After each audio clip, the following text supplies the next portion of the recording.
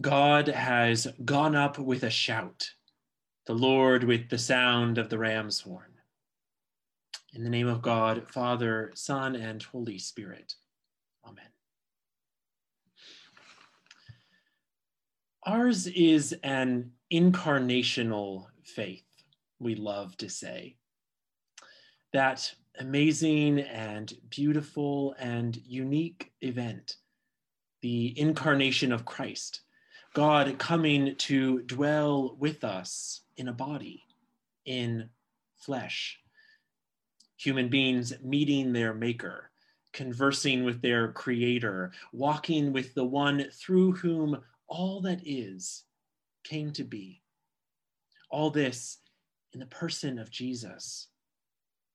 The incarnation defines just about everything that we believe, everything that we do, everything that we are as Christians. Some have said, and do say now, that life or the universe or the divine is more about spirit or the mind or the things we cannot see or touch. But Christians, we do stuff. Christians do matter, flesh. Because, well, God does stuff, matter, flesh. God creating a world, God sustaining a world, God's own self communicated to that world in the human body of Jesus. Yes, ours is an incarnational faith. But what happens to an incarnational faith when the incarnate one is gone? When the flesh and blood of Jesus are no longer to be found walking the roads of our world? What a crisis for those first disciples of Jesus, when after his resurrection, after he has appeared to them and is with them again, no longer dead, but full of new life, what a crisis when their Lord takes them out to a quiet place, lifts up his hands, blesses them, and then in St. Luke's words, withdraws, is carried up into heaven to be seen no longer. What now? To me, the most astounding thing in this story is the disciples' reaction to this event. Did you catch it? And they worshiped him and returned to Jerusalem with great joy. And they were continually in the temple, blessing God. Jesus is gone. Their friend and teacher and Lord withdrawn, like a book in the library that's pulled from circulation, never to go back on the shelf. Jesus, the one they ate with and walked with and touched, gone. And the disciples rejoice. They worship and they rejoice because I think for once in the Gospels, they were actually listening. On the other side of the resurrection, this group of people who so often before seemed blundering and clueless, they really seem to have finally listened to Jesus' words. They've got a job to do. Repentance and forgiveness of sins is to be proclaimed in Jesus' name to all nations, beginning from Jerusalem. And they won't be doing it alone. See, Jesus says, I am sending upon you what my Father promised. So stay here in the city until you have been clothed with power from on high. The Holy Spirit is not far behind. The Holy Spirit is coming.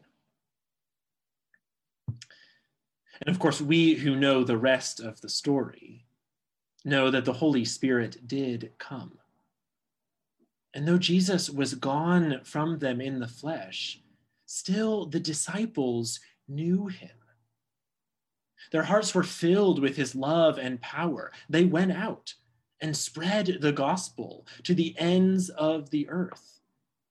And Jesus was with them in their speech. These simple fishermen become eloquent preachers. With them in their hands, healing the sick, just like Jesus did. With them in the bread they broke and the wine they shared. With them in the cool waters of baptism, bringing forth a new generation of the church. The disciples can rejoice when Jesus ascends into heaven, because in the light of the resurrection, they know that there's nothing that will keep him from them. If death couldn't do it, nothing will. Jesus will be with them forever. They've gotten it, finally. Friends, we have been weathering a very similar crisis for the past year and more.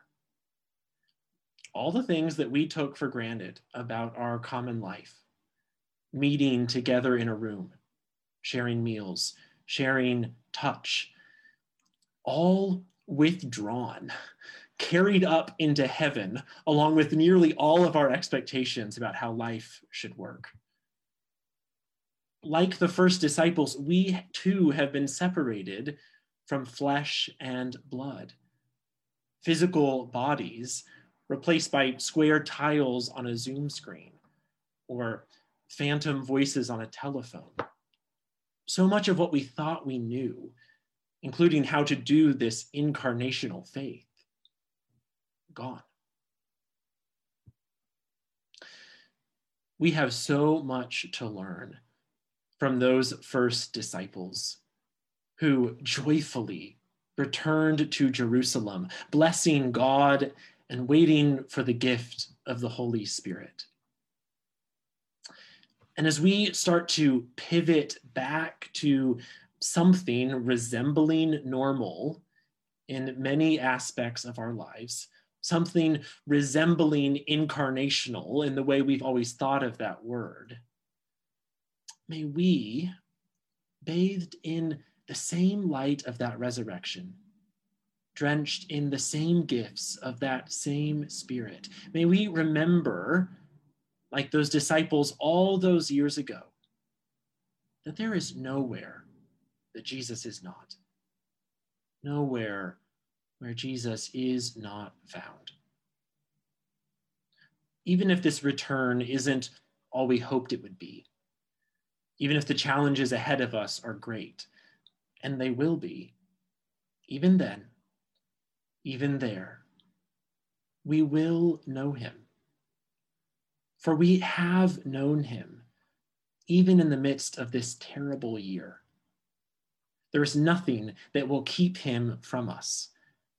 Not a pandemic, or the agonizingly slow return from one, or an ascension, not even death itself.